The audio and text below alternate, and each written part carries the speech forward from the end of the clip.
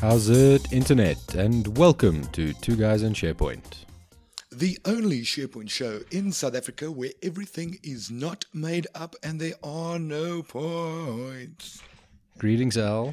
Ja, how's it, Mr. Modern? Yeah, good, bro. Working hard. Apparently so. You've been off the radar for a few days now. Yeah, crunch time, hey? We put in the hours, we make it work. That's what we do. Yeah, but I think they slave driving you there, mate.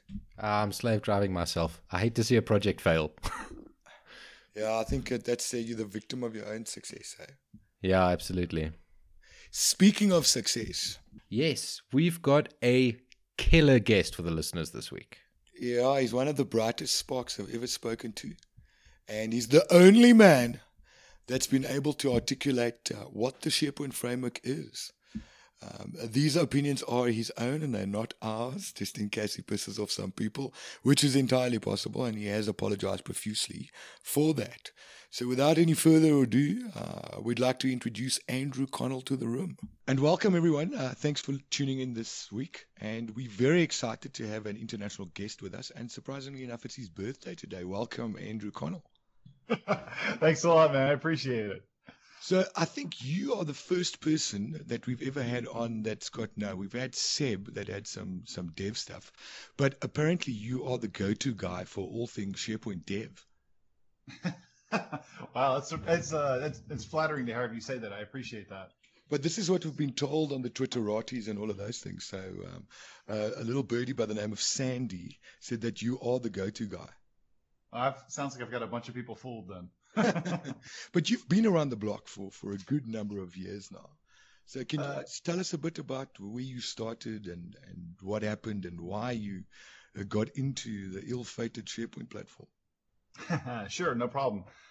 So this goes way back, but I used to work for a Fortune 200, Fortune 100. I can't remember what it was at the time, but back 2002, 2003-ish time. And I was in charge. I ran the development team that was responsible for. It was a banking company, but I ran the development team that did everything for our internal intranet and our external .com site. And at the time, I was a Microsoft Content Management Server developer, a .NET developer, and a CMS guy. And so we had just launched our .com facing site. We were going to go start to work on our redo our intranet site, which is a bespoke thing. And we were looking at a bunch of different portal platforms at the time. And all of a sudden we got word from our from corporate that said, hey, we just signed an EA with Microsoft, so you're going to use SharePoint. I'm like, that's funny. That was number 4 on our list, but okay. And so we started doing that. It got into where I learned more and more about how SharePoint Portal Server 2003 worked, and we found that we had a content management need for it. And so we actually took CMS and SharePoint and we merged the two together to give us content management capabilities inside of Portal Server 2003. And for some of your listeners may be familiar with a project back then called Jupyter, which Microsoft was taking CMS, Commerce Server, and SharePoint, putting them together. We did 2 of the 3, and it was kind of funny because we were successful. And Microsoft sent like 2 or 3 consultants down and like, hey, how did you guys do that? And try and learn some stuff that we did. Yeah, but you've met Zlatan, right?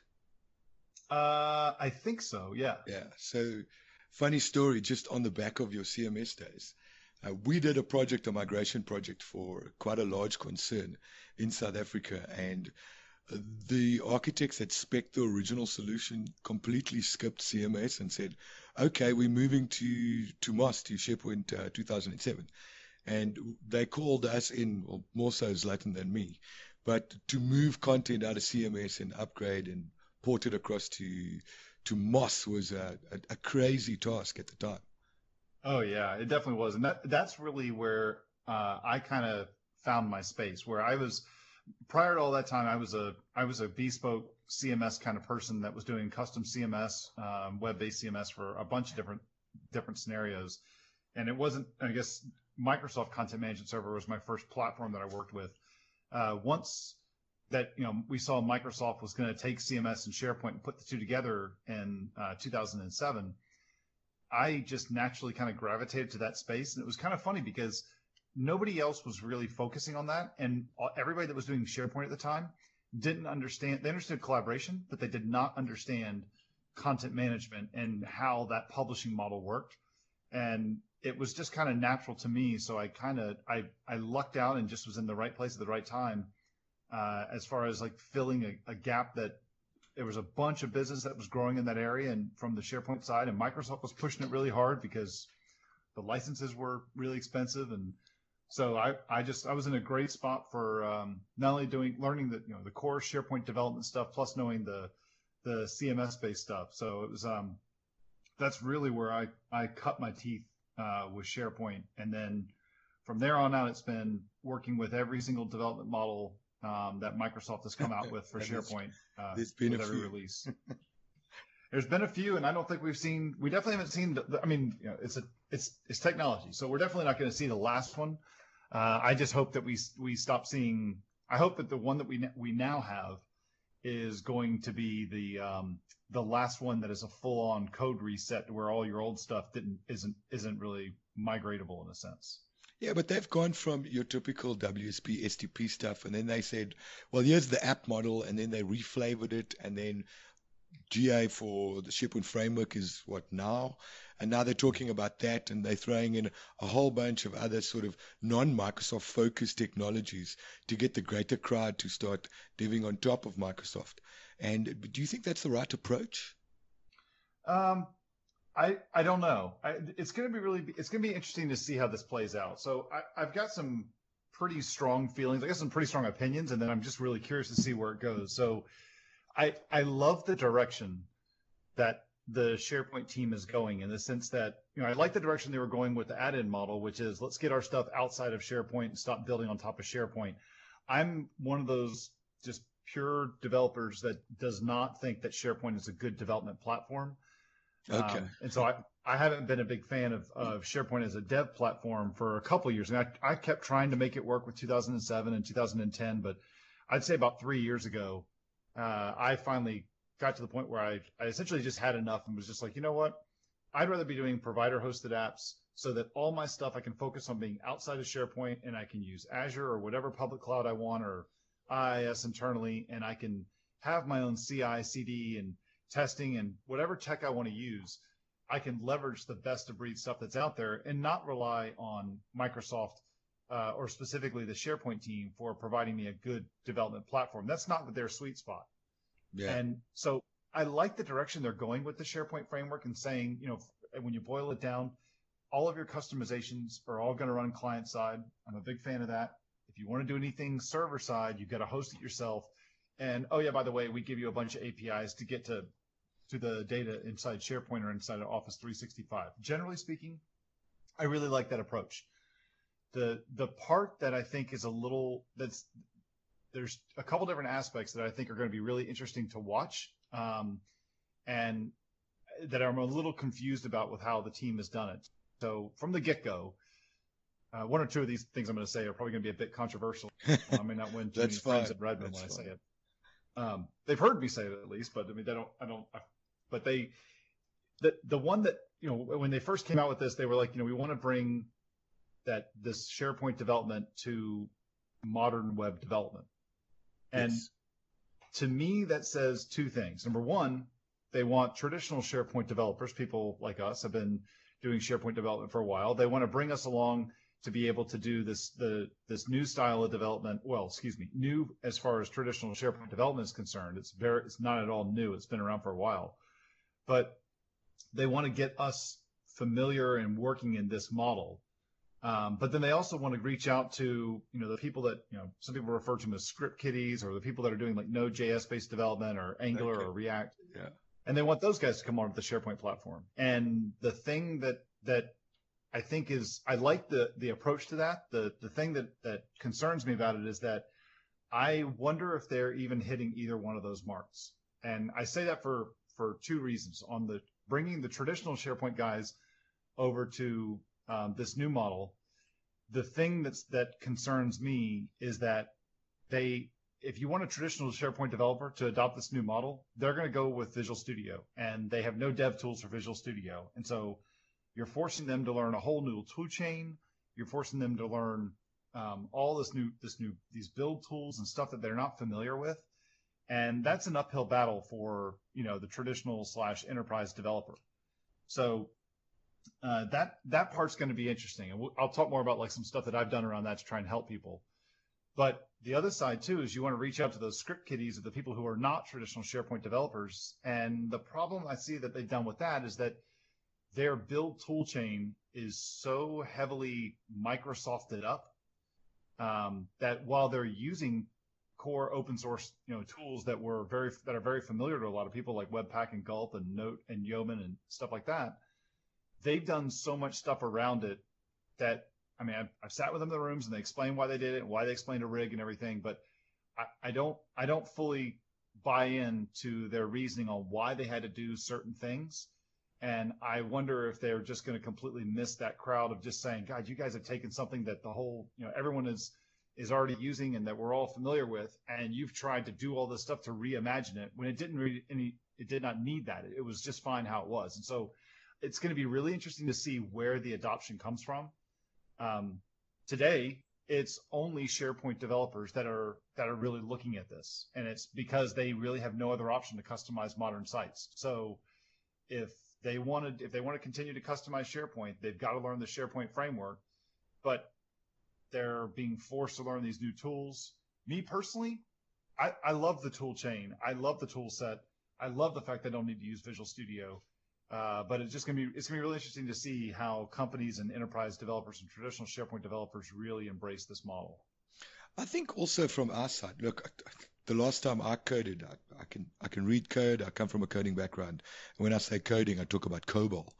But I understand OO, and I've messed around with Java and all of these things. And the script kiddie thing, the pseudo developers that goes and grabs some jQuery somewhere and does a REST call and drops it on a page with Knockdown JS or whatever, and presto, they're rendering some cool stuff. There's a lot of that coming through, and it's also very difficult for developers to understand. I've had questions around, okay, so what is the SharePoint framework? And what you explained now is probably the most concise answer to the question. So how do we see this?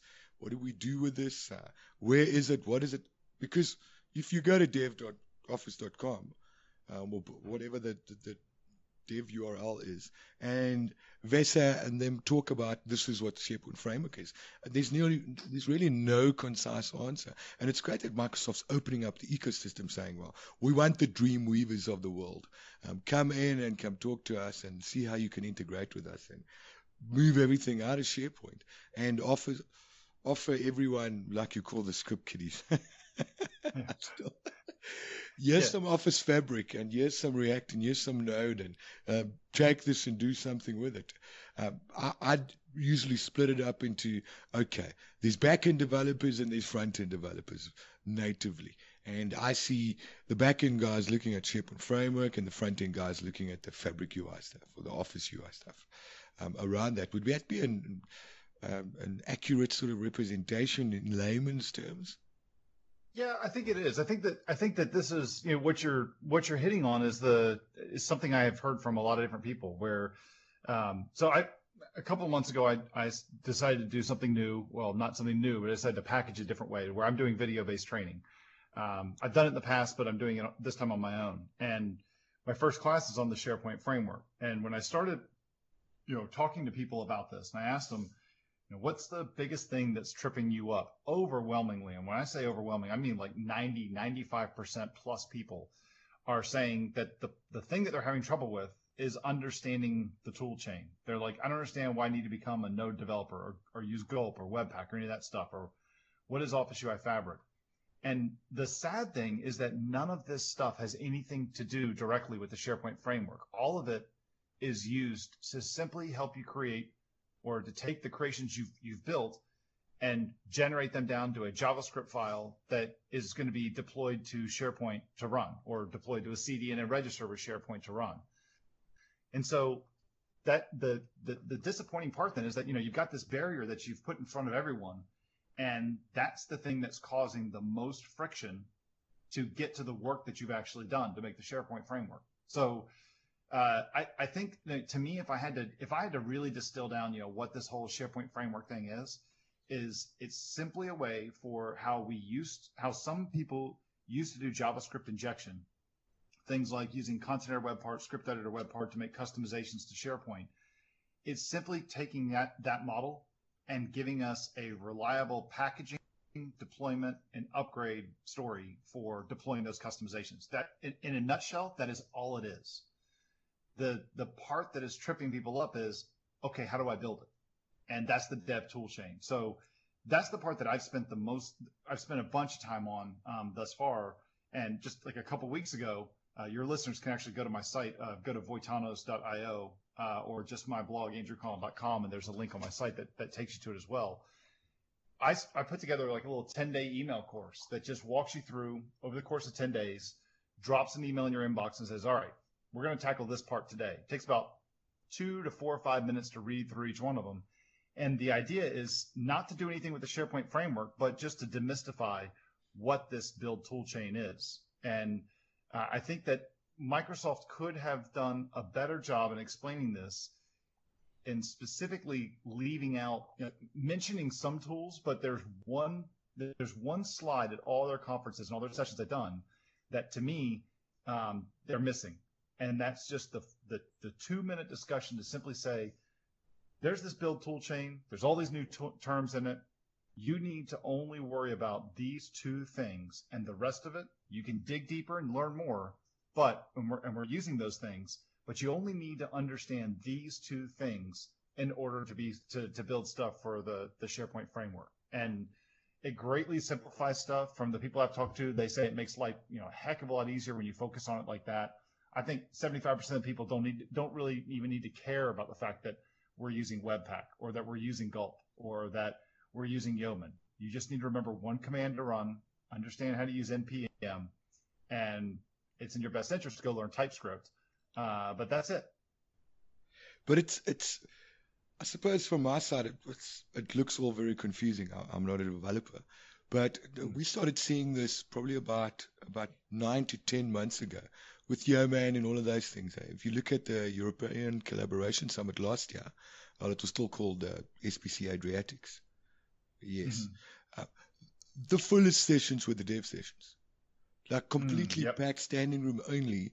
And they were talking about Angular and React and Node and all of those things. And those were the topics that were covered because everyone was sprawling for information. Where do we start? How do we go about doing this? What is Microsoft's direction? How do we customize Office 365, the SharePoint Online component? Because everyone's used to the traditional mechanism of doing it on-prem. And now all of a sudden, Microsoft's gone and flipped it upside down. Said, no, you're not going to do that anymore.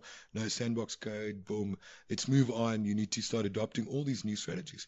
So it's great for people that are getting into the industry or getting into the SharePoint development components or being introduced to, okay, we're moving to SharePoint Online. This is the framework, and you have to learn that. But for people that have been working a specific way for more than 5 years, it's like getting older and having to learn a new language versus learning a new language when you're 5. Right. It's tough. When you're trying to change the way that everybody is doing stuff, it's an uphill battle. And thankfully for me, I was a training business. That's a good thing for me, right? Because that gives me a lot of opportunity. It does. But for Microsoft and the SharePoint team, I think it definitely introduces one heck of a challenge for them. It's going to be really interesting to see how they try to message this, how they try to go through the massage and make sure that all of this is going to be okay. So it's going to be interesting. Just on your training stuff, have you seen a change in how people consume training? I mean, it's also quite a hot topic for us right now. The type of people, I mean, Simon Sinek, and I'll keep harping on about Simon Sinek and his claim to fame now over the last 3-4 months around the problem with millennials, because we're hiring millennials at an abundant rate. Jeff Shuey talks about it all the time. Are you seeing millennials come through the on-demand, must-have-it-now generation? And you are doing different types of training now, but have you adopted or adapted your training to feed that type of attention span that millennials now have? Yeah, I'm changing the way I'm doing stuff. I mean, and it's frankly it's in a direct response to that stuff, to those things you just brought up. So, I mean, I've done, I guess I've owned a training company that did in-person classroom-based training. Some people may be familiar with Critical Path Training. That Yep. I co-founded that back in 2009 with Ted Pattison, and 2013 decided I wanted to do something different. And then I did a bunch of video-based training for a couple different providers. I guess people may be familiar with my stuff on Pluralsight. Yes. But the thing that always frustrated me was, and this is true really with anything that if you present at a conference, or if you try and teach or publish a book or anything like that, you always have to work within somebody else's framework and someone else's guidelines. And if you have unique ideas and approaches, you can't change that, and you can't implement those in somebody else's pattern. So that's why I did my own thing. Now, the biggest thing that I see where I want to change stuff up is creating what I'm calling like an evergreen course, where you don't have to wait for everything to be finished with the course before it's available to go buy and go start using it. But it's also, when you buy the course, you want to know that course is going to be updated. You want to make sure that, to me, I don't want to have, like, say, a bunch of 15 to 25 minute videos that are out there. That most people don't want to learn that way. They want to use an online course. A lot of them don't sit through, from the stats that I've seen from people that have watched my courses and other people's courses, they don't want to start and do a technical course the same way they do like a novel. They don't start at the beginning and then just sit down for 2, 3, 4 hours and watch the whole thing. Instead, they want to get something done, and they're trying to solve a problem.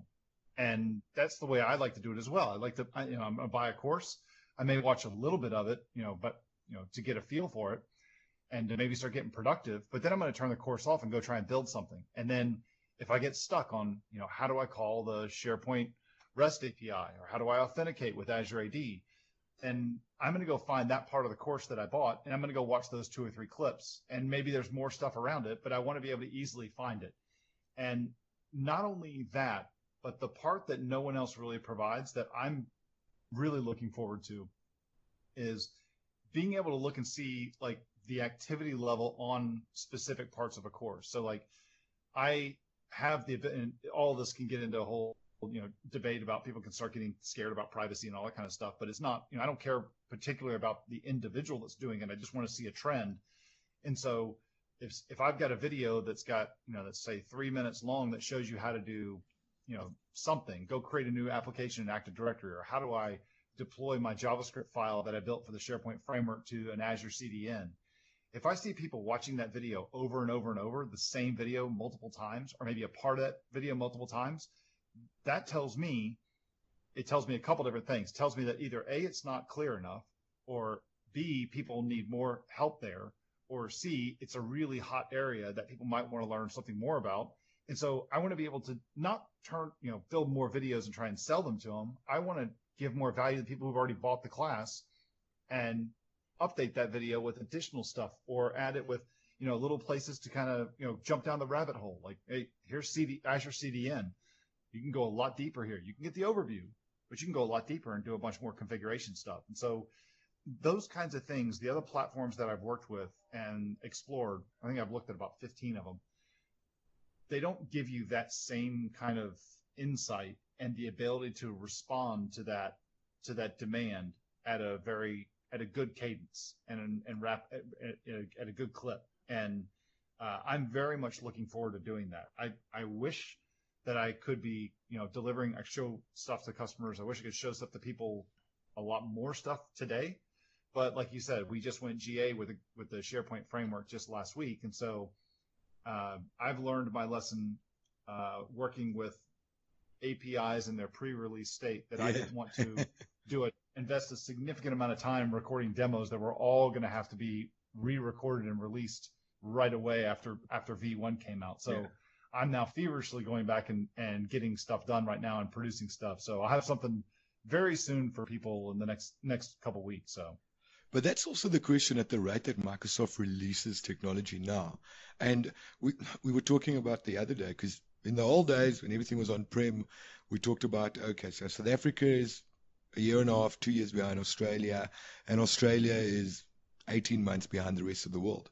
But with Office 365, everything is ubiquitous. So when a GA is to the world, not just to a specific country. It does. And that's, I mean, we're even seeing the challenge of that today, right? Because when you have, big rollouts, and this isn't exclusive just to Microsoft, because a lot of people deal with this. Today with Microsoft, today's Tuesday, and last Thursday, I think it was, is when they announced GA for the SharePoint framework.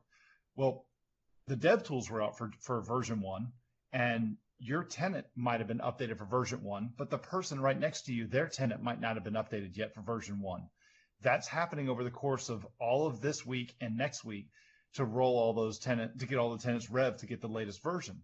So you have to be, first of all, that part is tricky because, we're going from a pre-release version to a release version. So you're not going to see, the reason that I held off on doing the recordings is that, Microsoft isn't bound by the same support boundaries on pre-release stuff that they are with release stuff. And so when they roll out a version, a patch for version 1.0 or new features for 1.0, that's not going to break everything that was done in the past. That's not the true, that same statement is not true though for stuff that was done in the preview releases, like with the developer preview release candidates. So, we have to be, as developers, we have to be aware of the fact that things could be changing under our feet. And so you have to be careful about what you're going to rely on. And I think that's where Microsoft really started to move in this direction a little bit more when they were making more changes to Office 365. And, the people that are used to doing the client side dev, JavaScript injection stuff, they were trying to do their stuff in the browser, but constantly they were both breaking each other's things. And it was everybody was working in a very reactionary mode. There was no single contract that we could all abide by. And it just took a while for us to kind of learn how to work together, but on both sides, from Microsoft side or specifically from the Office side and from third-party developers. But, I don't think this is an issue that is specific to Microsoft. If you look at someone like how Facebook does their rollouts, when they do a new rollout, if their developers have enough, they have like a scoring system internally. And if their developers have a high enough score, someone can implement a new feature in Facebook, commit the code, and that starts going through a whole automated process where it'll automatically roll into production. So first, they call it different rings. So like 10 servers get it, and they have all this instrumentation that's watching the servers to see if there's any errors or slowness on the server or anything like that. If things are good after a certain amount of time, it rolls up to the next ring of 100 servers, and then it goes on again to 1,000 to 10,000, all the way up to all of their servers. They have the 50,000 servers that they have powering Facebook. If there's a more junior developer, they don't have that ability to say, push out into production. There's got to be a code review, and then someone with more senior can say, roll it out. But that just shows you too that, the same experience that we have with Office 365 today, that's an experience that is not new to Microsoft. That's been, or that's maybe new to Office, but it's not new to the rest of the industry. And this whole idea of rolling releases, and you may not be on the latest version and having to be able to develop in a certain way and make sure that you're defending yourself against things that are changing under your feet. It takes a lot. I mean, the best part about Office 365 is you get so much stuff out of the box right away for a very low cost. Yeah. They want to give us developers a way to extend it. Well, we have to be able to play within those rules that gives them the ability to rapidly innovate and roll those things out. And Microsoft has to give us a way to be able to do that successfully without having our customizations that we do for their customers breaking on behalf of our customers when Microsoft decides to change a semicolon in a CSS file somewhere. Yeah. So it's literally that simple to break something. Yeah. Yeah, I mean it definitely can, right? I was reading something today. It was a joke about it. It's like, if you're a normal developer and you miss a semicolon, a site goes offline. If you're an aerospace engineer and you miss a semicolon, 100 people die. So, it all depends. You have to think in a little bit of a different way. And so I think that, for those SharePoint developers that are out there that are really, they don't like the change and all that kind of stuff. I mean, if you want to keep building for SharePoint on-prem, then by all means go for it. But, companies are that's expensive for companies to maintain. And if they can get off of it, they're moving to Office 365 as fast as they can. You may not see it with your specific customer, but if you just pay attention to the quarterly reports that come out of Microsoft, I mean, Office 365 is the driver for all of their cloud revenue beyond Azure by a significant margin. So it is their growth is absolutely insane. This is the direction that it's going. You just got to learn how to play by their rules and jump on board, or you can try and fight it. But I mean, it's like trying to swim upstream. You're going to have a hard time doing that all the time. It's good. It's good the direction that Microsoft's taking. How do you keep up with like you say, you record when was it? It was SharePoint Saturday South Africa. It was in October, and both Sandy was doing a session on pipes and flow, and Matthew Hughes was doing a session on, I think, groups and teams. And we literally had SharePoint Saturday Cape Town on the Saturday. And by the time we got to Port Elizabeth on the road trip, by the Wednesday, they had to update their demos because the code, it literally changed over 2 days because new features were added and some features were deprecated. And then Microsoft's also pushing in, okay, go build an app inside of Teams. How do you keep up with all of that? Because if you're going to offer training, 3 days later, you might go and say, okay, I'm adding an extra 57 seconds to this training vid and republishing it because things have changed. Yeah, it's tricky. I mean, it's funny you gave that example, but I'll give you one that's even more dramatic to me. I did a webinar for back at the end of January. I think it was January 31st. And I ran through my demo. I made sure everything worked about 45 minutes before my session. And when I did my webinar about 30 or 40 minutes into my webinar, I went to do the demo, and this is about an hour and a half after I had made my change. Now I'm on the U.S. East Coast, and I'm doing this at 11 o'clock during the day. So as far as in the United States, that's like a prime business hour. Yeah. And out of the blue, all of a sudden, modern web parts weren't showing up in my classic web pages. I was like, this just worked an hour ago. And so I'm sitting there on the webinar, and someone's like going, so when is it supposed to work? I'm like, I don't know. It was working an hour ago. I have no idea. So you bring up a good question. How are you going to be able to update training and stuff that fast? I have a couple little tricks of things that I've learned on when you build courses and stuff. It's not as easy as just, hey, sit down, go record a bunch of stuff, and then you're all good. I think for me, it's more you need to you build things in much more bite-sized chunks, and I use a lot of the different tools and services that are out there to monitor updates when things come out and when there's issues that are hidden in different places, to where I can easily see when new things are causing challenges with people. What that allows me to do is it allows me to then first see the challenges that are coming up that people are having, but then it also allows you to react to them. And sometimes it requires, redoing an entire video. Sometimes, though, it can be as simple as just adding a comment. So to me, I like teaching developers because developers understand things like change logs, and they understand things like, commit history or whatever. And so my courses are going to have a change log in them. And when there's an issue, then there'll always be a way to, log an issue. Here's how you resolve it. Like, for instance, in the SharePoint framework, I think it's about 3 weeks ago, we had something upstream that had nothing to do with SharePoint, nothing to do with Microsoft. Somebody updated a type definition file for a library that Microsoft was taking a dependency on. Okay. And they were doing it to provide a new feature. The problem is that the guy that made that update, for those of you who are familiar with what I'm talking about, it's the Lodash type definition issue that we ran into. And if the person that made the update, he did everything he was supposed to do. He followed all the rules according to the site where he was updating the definition from. But Microsoft had made an assumption on how versioning worked with that site that totally broke it for everyone. Well, everyone was kind of stopped dead in their tracks. The resolution was incredibly simple. And, does that require going and republishing all the documentation and all that kind of stuff? It's like, well, no. I mean, I think that developers, you have to be a little resourceful. Something breaks, go start searching for it, Maybe you're the first one to find it. Not likely, but maybe you are. Post an issue in an issue thread or an issue forum where it makes the most sense. In this case, it's in an issue on a GitHub repo, and see what other people say.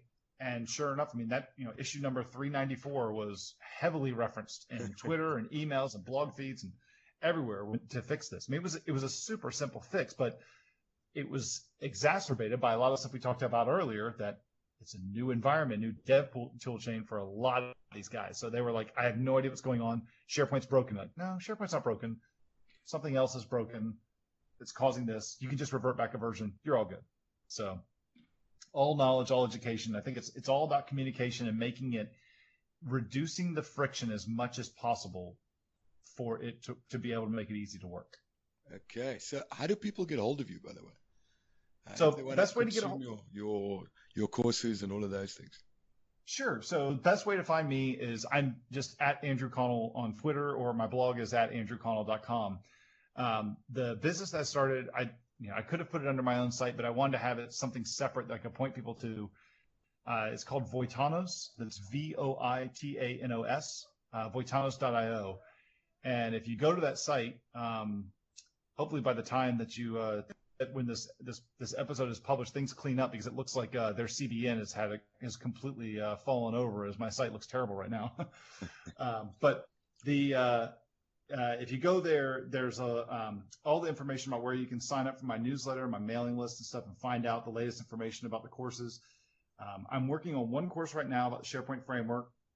If you sign up for the mailing list about the SharePoint framework on Voitanos.io, I'm going to offer special discounts and deals to people who are on the mailing list when it actually goes live and we open up the shopping cart.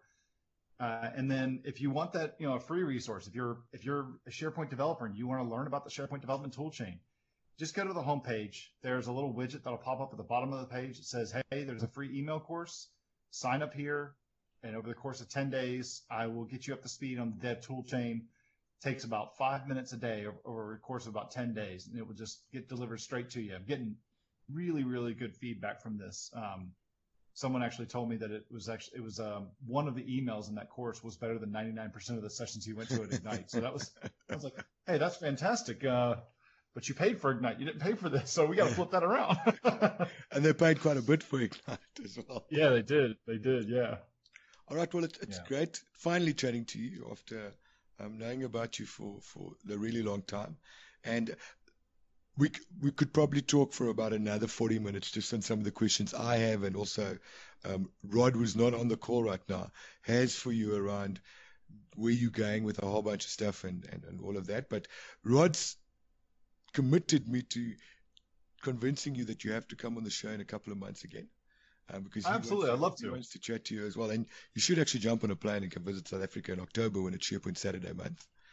Hey, I'd love to. We'll definitely take that offline and have a conversation. But thanks a lot for joining us, and I'm sure the listeners, we're going to attract a completely different user base now that we finally started having real dev people on the show. Absolutely, I'm glad I could be here. I appreciate the opportunity, and I hope I'd love to interact with some of your audience, and I'd love to come back and talk to you guys again sometime in the future. Great stuff. And I see all the cool kids have a .io address now, not just a normal .com or .biz or whatever. Yeah. Well, if you go to any of those other .coms or .biz or .net, they'll all end up at the .io one. So it was just for sure. No, I've seen that over the last 2-3 months. All the cool stuff's on .io now. You gotta love it too, right? So we have all these different domains, and so everyone's like, "Well, I had to get this domain because it's the only one available." But then when you find one that's available, you go buy all the other ones up. So it's like, what was the point of this? Yeah. I'm one of those domain hoarders. I think of a domain name, I register it, and I buy 5 different variations of it. See, it's funny you say that. I did that, and I have a bunch of mine that are expiring, I think this month or in the next month. Where probably the one that your listeners are most familiar with is SharePoint by day, SharePint by night. Yeah. That's where I started the whole SharePoint thing, and we were a whole plan to stand up a site and everything about that, and now it's just kind of come around to, I don't have any time for that. I'm just going to let that domain go. So, all right, great. Well, I'm sure we'll catch up soon, and thanks a lot for the call. Absolutely, thank you. Cheers. Killer interview, Al. I'm so sorry I couldn't be there for that. Yeah, you missed out quite a bit. I mean, and like I said earlier on, I finally know what the SharePoint framework is. Yeah, man. Makes complete sense. Andrew, if you're listening, thank you so much for coming on, and I do hope you'll join us at some point in the future. And it was his birthday. And it was his birthday. Now that's dedication to the industry, hey, doing a podcast on your birthday. Well, apparently he was lined up for 3. We were number 2. We got the second slot. So. That's incredible. All right, so our next segment is In the News. Yeah, and we've actually got quite a bit, so we'll run through it pretty briskly. What you got up first, Al? There's some really cool updates coming from Microsoft over the last. Well, man, we can't keep on saying over the last because every week there's some new stuff. So the first one on our radar, and people, if you actually get your Office 365 tenant news updates, this is the easiest way to get the news. You don't have to wait and listen to us to have the conversation, because quite a few of the things that we will be talking about, with some of the tidbits that we actually extract, is from that list. So the first one I'd like to talk about is the Visio update for Office 365. So depending on what SKU you're on, you might qualify for Visio. And it's actually quite a cool update. So back in the old days, when we used to spin up SQL, you could reverse engineer a database. So you could see the table structure, a proper ERD diagram, and all of those things. Okay. And what you now have with Wizard is the reverse, well, with Visio, is the reverse engineer Wizard add-in is available as a plugin. So you can point it at a environment and it will return the layout for you. Yeah, it'll build your ERD. It'll build an ERD diagram or a database model from an existing database in Visio. That's super cool. So for the devs out there that need to draft diagrams, although if you actually bought SQL Docket, you wouldn't have to because it would do it for you.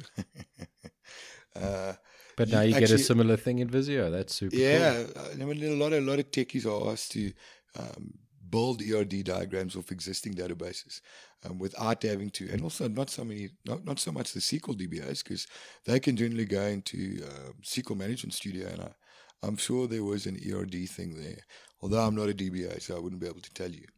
But yeah, very cool tool, easily accessible, and it will spit out some nice diagrams for you in the flavor of Visio, which is always cool when it comes to the niceties of the stencils that they have. The next bit of the news we got is that the SharePoint framework, I guess we got a bit of a theme this week, has gone to general availability. So the dev cycle for it is complete. So I know some devs occasionally threw up their hands in frustration, I guess, when the model changed and the stuff they'd already built had ceased working, but it's now gone to general availability, so there won't be those large changes anymore. I think this is the inherent problem, and Andrew alluded to it in the interview around. We spoke ad nauseum on over the last 3 months about, so Teams GA and Power Apps and Flow GA and all the other GAs. And people, strangely enough, if you remember with Power Apps and Flow, in the designer, it would point to preview.powerapps.com. Yeah. Or was it preview.flow.com?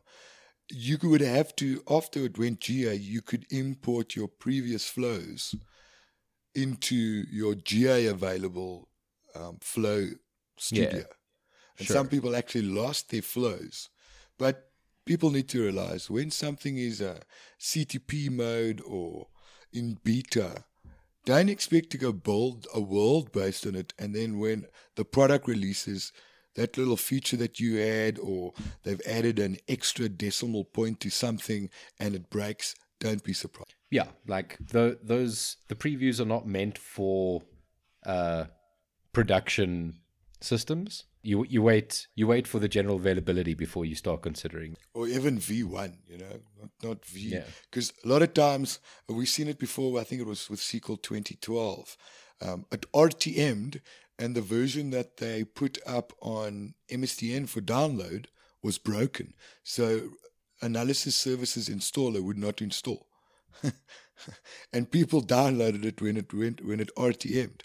And a month later, Microsoft put up a different ISO saying, we apologize. So be wary of what you're actually downloading and deploying at customer. Yeah, you should always do your testing first. So what's next in the news, Al? I'm excited about this one. So remember in the old MOS days, you had content and what was it called? There was a tab when you went to the settings. There was a section that says all content or something. I can't remember what it was. Or manage content and structure, that one. And you were able to go into it and it would give you a tree view of SharePoint. And Sure. you'd be able to select items and move it around between libraries and sites and those sort of things. Super You remember handy. that? Yeah, super handy. You now have that sort of file management capability in modern SharePoint libraries. So they've extended that to the cloud, and I think there was some similar features, but you can now copy files of up to 500 megs between team sites. Is that the size of the file or the amount, the full No, amount just- of files? So I can copy a 500 megabyte file. Yes, I can copy yes. 3 of those. I think you can, or I'm not sure. I'll have to check. You're putting me on the spot, Mr. Modlin. Sorry, Brie. I think you can copy files up to 500 megs between team sites. So it's not like you can go plan a migration. Yeah, It's not for that, but you can move files around between team sites. that's super But I handy. think it's copy file sizes up to 500 megs. That is super handy. Nice to be able to move those around. If a team site is, like if it's a project site for whatever reason, and now you need to get all those project documents out to a new place, this is how you can do it. This is actually a gap in the governance infrastructure that this plugs quite nicely. Or you could always just buy FPoint. Or you could buy FPoint. I think that's also a big thing right now. Is FPoint's changed their model. People still think of FPoint as a migration tool. It's arguably the best migration tool out there. Then you pay for the Ferrari. And they are bringing out some newer tooling around that so that they're more competitive with ShareGate. But their compliance and their governance and their records management tools are phenomenal. Their management and governance tools are incredible. That's where the majority of the value lies, really. And generally, if you are selling customer new functionality or even just looking at proper governance, there's only one product to go for. And in actual fact, you should be selling a subset of AvePoint with every implementation so that you don't get to 2 years down the line and you've got this crazy site sprawl all over the show. And the nice thing is Docker have actually plugged into Office 365 as well. So you can manage those features with the same finesse that you're used to managing your on-prem stuff. Yeah, the next one, Office 365 connected Yammer groups. Microsoft have continued their mission of bringing everything into the groups fold. So Yammer's fully integrated there now, which is nice. Look, last night we actually sat on the monthly Collab talk session with Christian Buckley, Yeah. and it was all about groups in Office 365. Okay. It really is the heart of everything that's going on. It all starts from the groups creation. Look, I've got serious issues with groups. Okay. Like serious issues. Why? When Yammer was released, okay, when Microsoft bought Yammer and said, drink the Yammer Kool-Aid, okay, the reason why enterprise content management systems and this collaborative ecosystem exists is because for the last 10 years, Microsoft and other ECM vendors were saying, do not store content in Outlook. Move your conversations out of Outlook and into a content repository so that you have retained the IP and No, There's you're all looking the at governance. you're looking at it wrong. You're looking at groups as just that email. You're looking Yes. at groups as just that email gathering thing. That's not what it is at all. It's the permission group that you use to provide services, all the different services. So a Teams instance, a Planner instance, a SharePoint Teams site, a Yammer group, they're all centered around that group. So you create a group, and as well as tracking all the emails that have to do with this group, it's also tracking everything else through all of these other tools. right? I So when just- when I you don't- create a Yammer group, it creates the O365 group, which creates your SharePoint site. So you get your document library and your OneNote. It also creates a planner instance.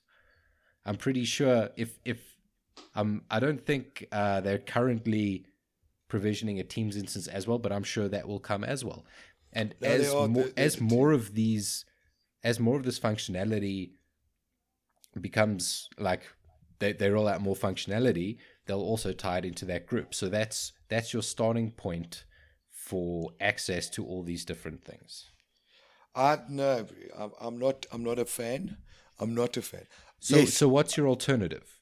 Your alternative Well- is I have people grouped together in teams and people grouped together in Yammer, and I've got this SharePoint site, and I've got this OneNote that everybody's sharing, and this planner thing, and they're all keeping their own permissions.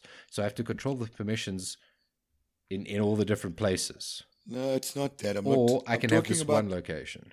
I'm talking about the mail component. So I like the fact that you're shooting down this giant thing because it also does mail consolidation. I'm shooting it down because it does mail consolidation. People still use email, Al. It's important. Completely understand that, yes. But then don't try and force feed me another product because you're telling me that. I'm actually going to write a blog post that says, email is dead, long live email. Because that's where it's gone to now. We've gone full circle now. So email is dead, use Yammer instead for conversation. Threads and all of this. This is why there's threaded conversation views in all enterprise social products. And now Microsoft is saying, I don't like the message. The message is wrong. They just confuse more people. When Teams came out, people were going, so what do we use? Groups? Or do we use Yammer? Or do we use Teams? Or do we use all of it, Al. That's you use the full suite. Like email has its place. Yeah, but and the vast majority of office workers are in that space, and they are doing that. So you have to cater for it, or else you're going to lose a bunch of this information. So anyway, in closing, I agree to disagree. So some of the features that you need to make sure that's enabled in order for you to get your Office 365 connected Yammer Groups experience, just bearing in mind that it's one Yammer network per tenant. So you can't go create 4,000 Yammer networks. It's the tenant is tied to your domain name. Yes, but you do get the various streams in that. Yeah, and well, each you can group, create, each group you create will get a separate Yammer. Yes, but experience. just the way it's a one-to-one association. Also, you need to enable or enforce Office 365 identities so that you've got single sign-on. Yep. And you've already mentioned everything else that comes with it. Yes, you get all this extra added functionality. Yeah, it's great. Look at that document library with no content types in. Ooh. Yeah, you can add content types. That's a starting package. Yes. Yeah. That's a starting package. Okay. And you can't script that either, unless you know what PowerShell scripts to create to do that. Yeah. All right. Next on the list. Microsoft.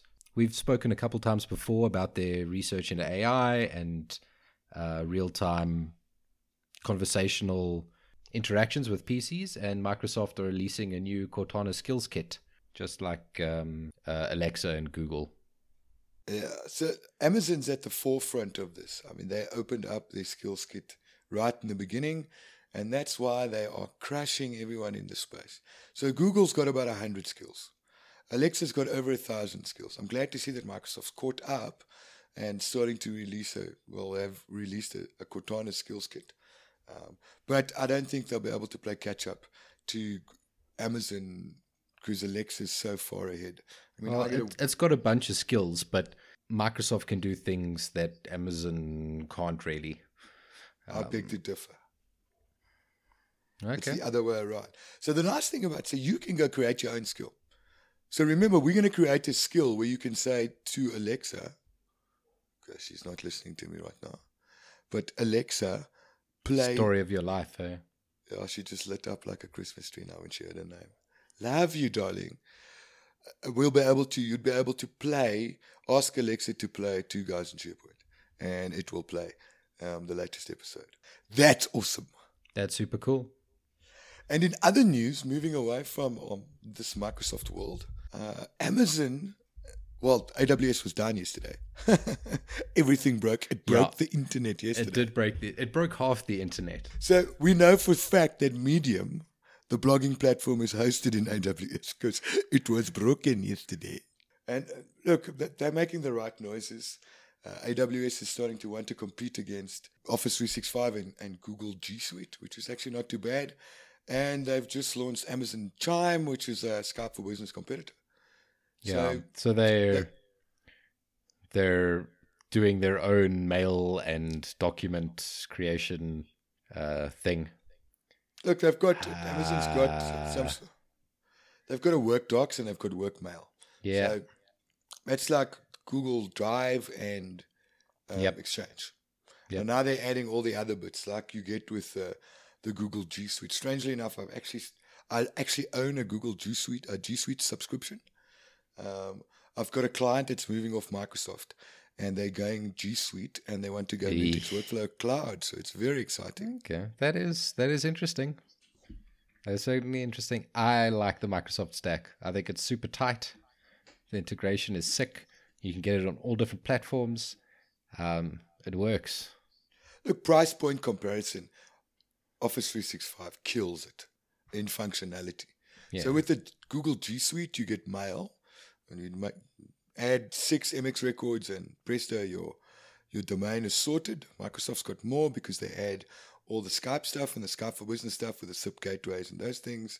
Although I'm not very happy with Microsoft right now because my Outlook just crashed. I still have not had any issues with mine. I think it's you know why? It's because you were shouting about email earlier, like it's getting back at you. I walked in this evening, switched my primary PC on, and it started bitching. Oh, it's corrupt, this, and system resources are low. I want to die. I think it's you, bro. It's not me. It happened to everyone last week, and now it's just filtered through to me. Yeah. Anyhow, moving along. So the not-so-new find of the week, which is our latest segment. I want to talk about a not-so-new find. And the reason why I'm mentioning this is because we actually used it recording Andrew's conversation, and I am super impressed with Skype for Business recordings. So we had a 47-minute conversation. It recorded in MP4, pristine quality. Rod, you need to check what sort of quality, what's the bit rate on that. But it was 1 meg per minute. Now, I've known that Lynx had some really, really good compression. I didn't expect it to be that great. And it's a definite top tip. If you want to record, use Skype for Business to record any audio. It is beautiful. Very cool. Yeah. And that's my new find of the week. Very cool. Then we're on to our last segment, which is the PowerShell commandlet of the week. And this week's PowerShell commandlet is set SP site administration. What does it do, Modlin? So what this does is this commandlet will allow a farm admin account to configure some of the settings on a site collection, even if it hasn't been granted explicit permissions to that collection. That sounds, yeah. You're the farm administrator, right? So it's the high level switches that you're toggling here. So we'll just go through the parameters and you can see what sort of stuff we can change. You need to pass it an identity, obviously. So it's the URL or GUID of a site collection. You can set the administration site type, so either none or tenant. If you're running a tenanted environment, you can set that across. You can use it in scripting, so it's got an assignment collection. You can set the lock state on the site collection, so you can read only it or no access it. You can set the maximum storage size. You can set the owner of the site, the secondary owner. You can specify the site group to get the site collections. You can set the template. You can set the web template for the top level site of the collection. So can you change it? Only if the template hasn't already been configured, obviously. So like when if you're automating creating a bunch of site collections, you can use this to then set the template while you're creating them. You can set a warning size for the number of sites in the site collection before the that goes off. So that toggle. It's a play on words, mate. It's a false positive. If you're the farm administrator, it doesn't matter if you haven't been given permissions to the site. You still are the original gangster of that farm, and you can Yes. do whatever the hell you want to do. Exactly. You are the farm administrator. So with this commandlet, you can change all of those without having to go through. Yeah, that's interesting. I'd love to know from our listeners, and big shout out to our listeners, because our popularity ratings on iTunes is through the roof. Thank you so much, guys. Yeah, we're super stoked to have everyone listen to us. And I wonder how many. I'd love for our listeners to write into us and give us a heads up on how many people actually use PowerShell as proactively as we talk about it every week on the show. Yeah, I know, like, I do often use PowerShell. I try to use it when I'm changing these sort of things, because often if I'm maintaining an environment for a long time, that this isn't the sort of thing, unless you're scripting in an installation, it's not the sort of thing you do on a short-term engagement. But if you're maintaining a system over a long time, often these sorts of issues that you'd deal with multiple times, you could script it. And so the first time you have to do it, you make a PowerShell script to do it. And then every subsequent time you have to do it, it's really easy. You can run a command and it happens. I suppose if you're administering a 2,000, 3,000, 4,000 user farm, you can get a lot more done with scripting than trying to navigate. Yeah. And also stuff like, at the moment, the project I'm working on, we're working on testing workflows that are triggered by a dump out of CRM. And so when we're doing a wave of testing, we need to go and delete all the items that have been created and clear all the workflows out. And that Much would be a easier with super PowerShell. laborious process if you're doing it manually. But you can write a script and you can clear it all out in 10 minutes. True, that is true. Anyhow, is that it, Mr. Modlin? Are we done for the day? That is all for today. So thank you to our listeners. You can get us online at twoguysandsharepoint.co.za. We're also on Twitter at twoguyssharepoint. I'm also on Twitter at oddmodlin. And Al, I'm at Alistair Pugin. thank you all very much for listening, and we'll see you next week.